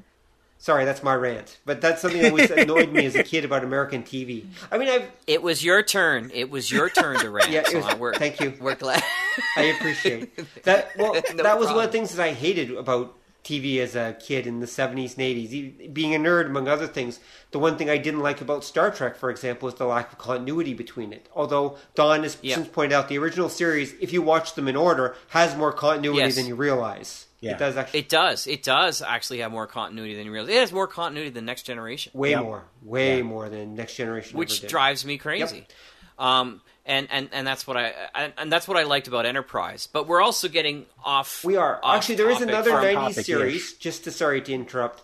That actually is the one everyone talks about, though, when they talk about our story arcs. Though they don't talk about Babylon 5. They talk about Buffy the Vampire Slayer. Oh, okay. No, but I believe. Don't quote me on this one, but I believe I have heard somewhere that Whedon actually took some of his inspiration for the way he did Buffy with the arcs and that from Babylon 5. At least that's what I've heard somewhere. Go. But I don't. I may be wrong. We can go back even earlier than that. We can go back to the 80s and Twin Peaks. That's true. Yeah, but Twin Peaks was the beginning of the 90s. Actually, was it? Because it was running when I was in my first year of university, and that was 1990. So I think it started in the 80s. I think it's another of those 89, 90 things. Or maybe I'm talking about the Twin Peaks TV series, but there was a miniseries before then that was in the 80s. That might be the case. Yeah, the final episode was in 91 So okay, I'm wrong. I'm talking about the series that came later on. No. But the first episode was in 90s. It was only 2 seasons, right? That's the television series, right? Right. Yeah. So you're right. It's 91. So, see, cool. We're proving the point actually about nerds being obsessed with continuity, aren't we? Even in our own lives. Even in our own lives, we're absolutely obsessed with continuity. And notice how we're structuring or attempting to structure this podcast about time, chronological continuity. Yeah, that's right. Because that's what it's all about, right? It's all about the flow of history, the flow of culture, the flow of time, and there's a continuity there. And nerddom is part of that continuity. Like nerds were not mainstream culture, and now they are. Now, because we're starting to run out of time, so let's do a little shift here then. So, what is nerd culture now? If nerd culture has become mainstream culture, then what's left for the nerds at this point? I mean, right now... Well, give me a moment. Right now, we've got the interesting thing where there's a lot of backlash against nerd culture for being sexist and misogynist and whatever else, racist, whatever. And as I talked about earlier, I think some of that's the result because nerd culture was a refuge for, in North America, white males staying away from those aspects of society and reality they just didn't want to deal with. And now that culture has kind of been dragged into the light, so it's under the magnifying glass. Yeah. So where do these weird nerds go then if they want to not be mainstream? What's non-mainstream nerd culture now? Awkward silence. Porn. So that's super. That's super mainstream culture, Jack. Porn's gone mainstream. That's true. I guess. Have you seen the internet? Exactly. Star Trek porn. There has to be first-gen Star Trek porn, or it doesn't count. Well, here's something to keep in mind. Okay, the stuff that we consider nerd culture, this great. Colbert makes jokes about that during his monologues, and people laugh because they all know what he's talking about, or at least they pretend they and do. he is a nerd. Yeah. He plays D&D himself. He's a super nerd, right? or at least he did back when he had time. He's been in the Hobbit movies. Yep. Yeah, exactly. But that's my point, though. Nerd culture is so mainstream, late-night comedians make jokes about it, and most of the audience gets it. So what's left for the nerds? I mean, this ties, of course, into where nerdom culture is going from now. But no, it's an even bigger question, because does that make them nerds anymore? Yeah, I think I gotta... If it's all mainstream, you're no longer a nerd. Yeah, because the whole aspect of being a nerd is being a social outcast. That's true. See, I think because what ended up happening, society stopped by the end of the 90s. And I think what happened there was the big companies that got the hang of marketing. And thanks to the internet and that, now you can market to every specific little group you want. So there really isn't the idea of a nerd as an outcast isn't a thing anymore. And again, this is something you'll see if you remember back for your 80s cyberpunk, that everybody is a counterculture now. That everybody is part of some little small specific marketing group. And because of that, there really isn't mainstream anymore. Ah, okay. So it's deconstructed in such a way that we're now just segments. So society is completely fragmented, is what you're saying. We're a whole bunch of different little marketing segments, as Jack said, or fragments. Yeah, and every now and then, like, one will float to the surface, and it'll be a thing for a while, and then it goes away. And like we were all together talking about for the invention of teenagers, about how nobody complains about anything. I think it's because, again, everything just sort of bubbles around. So whatever comes to the surface can't really create a new paradigm, because the current paradigm is that, well, there's all this stuff, it's like a stew, and every now and then you get like a big chunk of steampunk, and every now and then you get a slice of superhero, and maybe it's like a romance story, maybe it's an action story, and it all just kind of froths around. Right. I mean, yeah, I think you're right in the respect that I think even things like fashion and hairstyles and clothing styles, they've been stalled since the 90s. Yeah. Like, you can go back to the 90s and watch a 90s show, and 9 times out of 10, except for the faded quality of the film, it'll still resonate with what people are wearing today, for the most part. That's interesting. You're right. I mean, the 80s is still distinctive, but the 90s isn't that different than today. Yeah.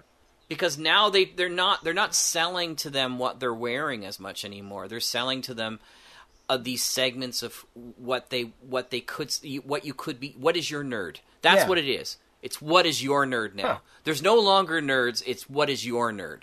And that's all they're interested in. And that's all they're interested in. You're right, actually. And that would tie in with something else that I've heard about, and you can confirm this, Jack, about high school, that I heard that there aren't really, like, cliques anymore. Not in the same sense that there were when we were young. There's not that nerds and jocks and cheerleaders and all that stuff, which was a little more of an American thing.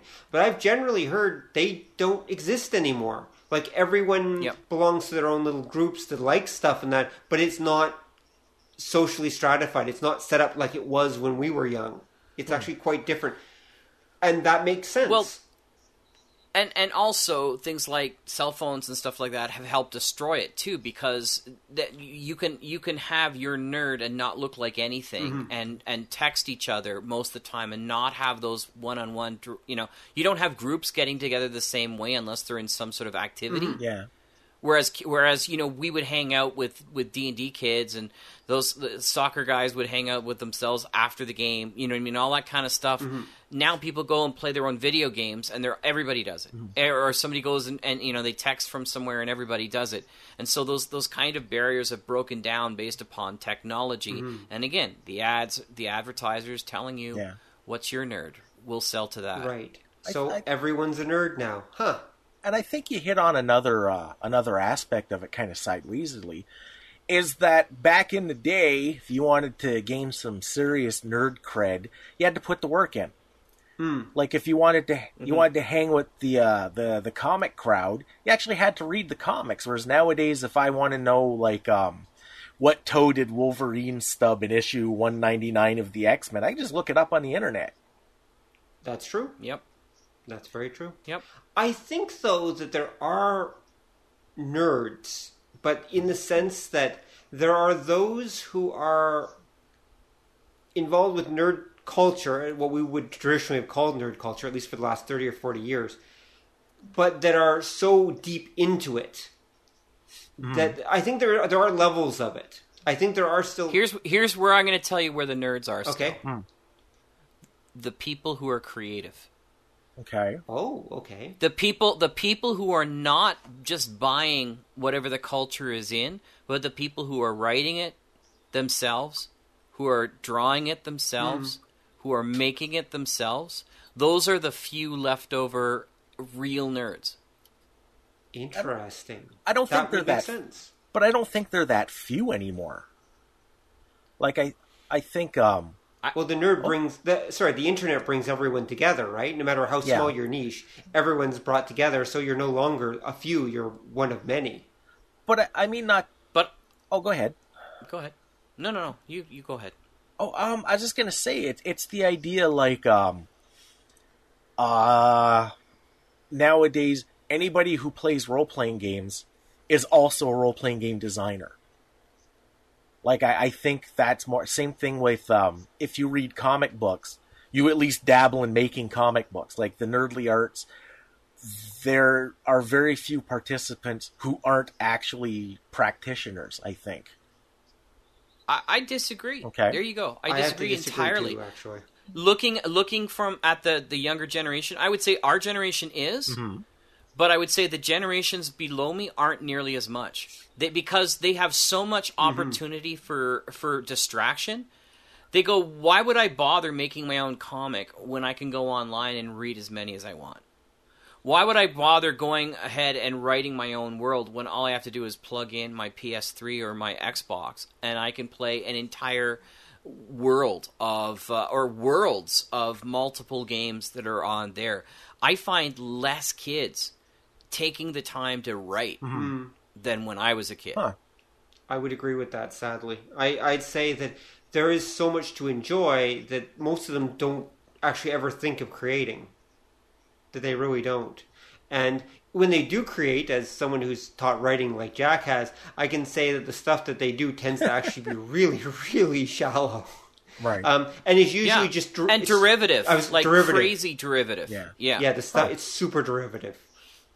Because that's all they know. Mind you, the stuff I produced when I was their age was probably also super derivative, so I'm not really throwing stones that way too hard. They just have more to work from. Yeah, they do. They have a lot more to work from.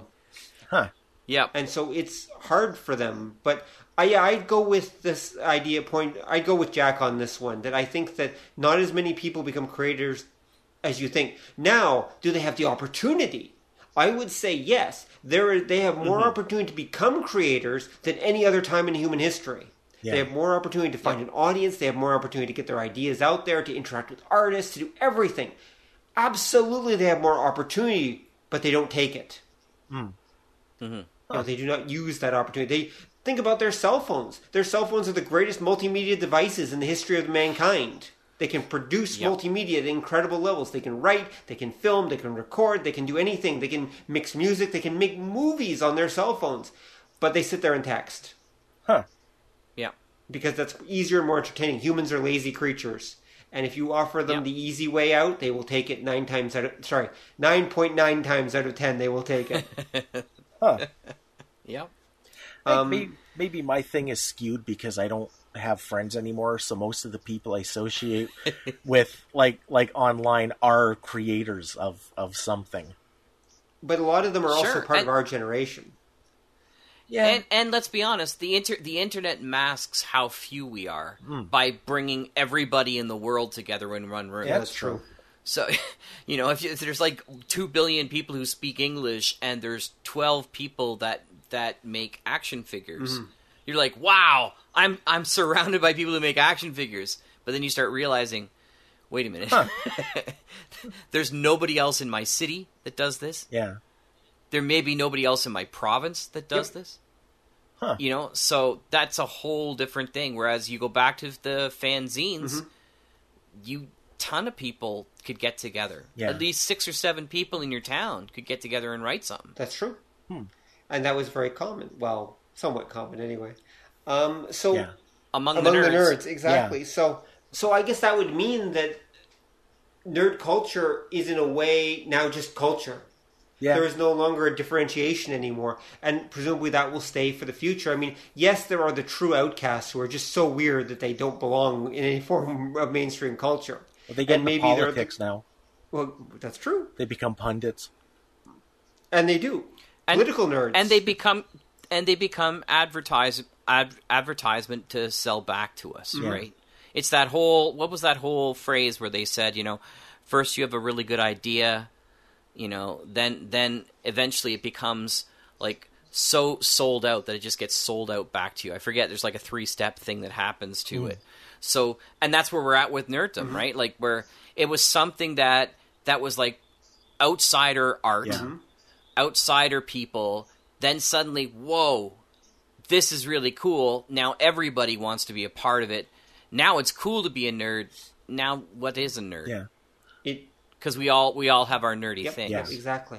We all everyone either plays video games or reads like online web comics or watches Marvel movies. I mean, they are part of mainstream culture. They're no longer nerdy culture anymore. Well, in some ways, maybe because when you talk about that, there's no activity that average people look at and go, "Oh, look at them weirdos!" Like, I can't really. I'm thinking even at work, we had one of my supervisors was all excited because he saw a genuine steampunk. Oh, one of the guys playing the machines had the guy, and it wasn't a fast. It was just a guy who looked like that. But he wasn't getting stared at by everybody else in the place. And I can't think. The only thing I can still think of that people go, "Yeah," and even then, it's kind of become more of a punchline than an actual genuine. "Yeah," would be like the furries. Yeah, it's more of a joke than a scary thing. Yeah, like because you go, they're like the last bastion of nerddom that you can still kind of. Yeah, at least I'm not one of you. For now, I don't know. There's always like the hardcore, like the guys who collect sex dolls and dress them up and things like that. I think they're still thought of as kind of being social outcasts. There are always people who write dinosaur porn, for example, to go back to our regular punchline, are not considered normal even among the erotic writers. Although, again, a lot of the erotic writers, from what I've noticed, seem to actually kind of admire them, but still. But it sells. Like, that's the weird. Like I say, there isn't. It's kind of like I can't. Yeah, except maybe the dinosaur porn thing, which I totally. But even then, if you make a reference, people know what you're talking about, and I think that's the scary thing. Yeah, because there's nothing occult, and I mean occult in the literal sense of hidden or obscured. Like, there's no thing. And I think, again, it goes with that idea of the internet, that no matter what is this? There's dinosaur porn? I can look it up right away, and God help me be an expert in a matter of minutes. That's true. And I think that may have led to the extinction of the nerd, because unless you're actually skinning your neighbors and eating their organs, there really isn't too much out there. And even then, somebody's still going to write you letters in prison. But yeah, there's nothing that's real obscure. There's nothing out there. There's nothing that's truly avant-garde. And let's remember, come on, like you were saying about, buying sex dolls or whatever like that. That's just being an outsider doesn't make you a nerd. Yeah, true. Being a Unabomber doesn't mean you're a nerd, right? Just because you're an outsider, there are other elements. There's an intellectualization that goes on there. There's a reading aspect that goes on there. There's an actual cultural thing that goes on there as well. So that's true. So yeah, there's outsiders. That doesn't mean there's nerds that are outsiders anymore. Now, here's the weird thing though. If everyone is now a nerd, okay, and North American society still has its anti-intellectual bent, how does that make sense anymore then? Well, I don't think everyone is a nerd, though. I think everyone has a nerd. Yeah. Okay. You know what I mean? They have a nerdy thing. Okay. So that's what makes it okay, right? So for example, one of my teachers, she's into princesses, Disney princesses. Mm-hmm. That's her nerd as far as she's concerned. Mm-hmm. Everything else, she's like white bread. This way she puts it, right? I'm just like normal, but I'm like an absolute freak for Disney princesses. Mm-hmm. So, you know, everybody has their nerd, so they have their connection to nerddom that way. But you know, the people like you and me and Dawn and the people who are our age, we're the elder nerd. Mm. We're the ones that liked all of this kind of stuff. Because it was outsider. Now that it's all insider, they get to pick and choose, and there's no social moria against it. Yeah. Whereas there was for us, right? There was absolutely a problem being a nerd in our age. Yeah, that's true. Not for them. That's why they can pick and choose. Now it's just like going to the supermarket. Oh, I'll have some anime, please. Yeah. And I'll have this, and I'll have that. And there's no concern about having any kind of social backlash. Yep, that's true. Yeah, I can definitely see that, and I think that again is why you get so much hardcore nerd rage, because it's if you're going to declare yourself a hardcore true fan of something, you got to be damn hardcore to stand out amongst everybody else partaking of it.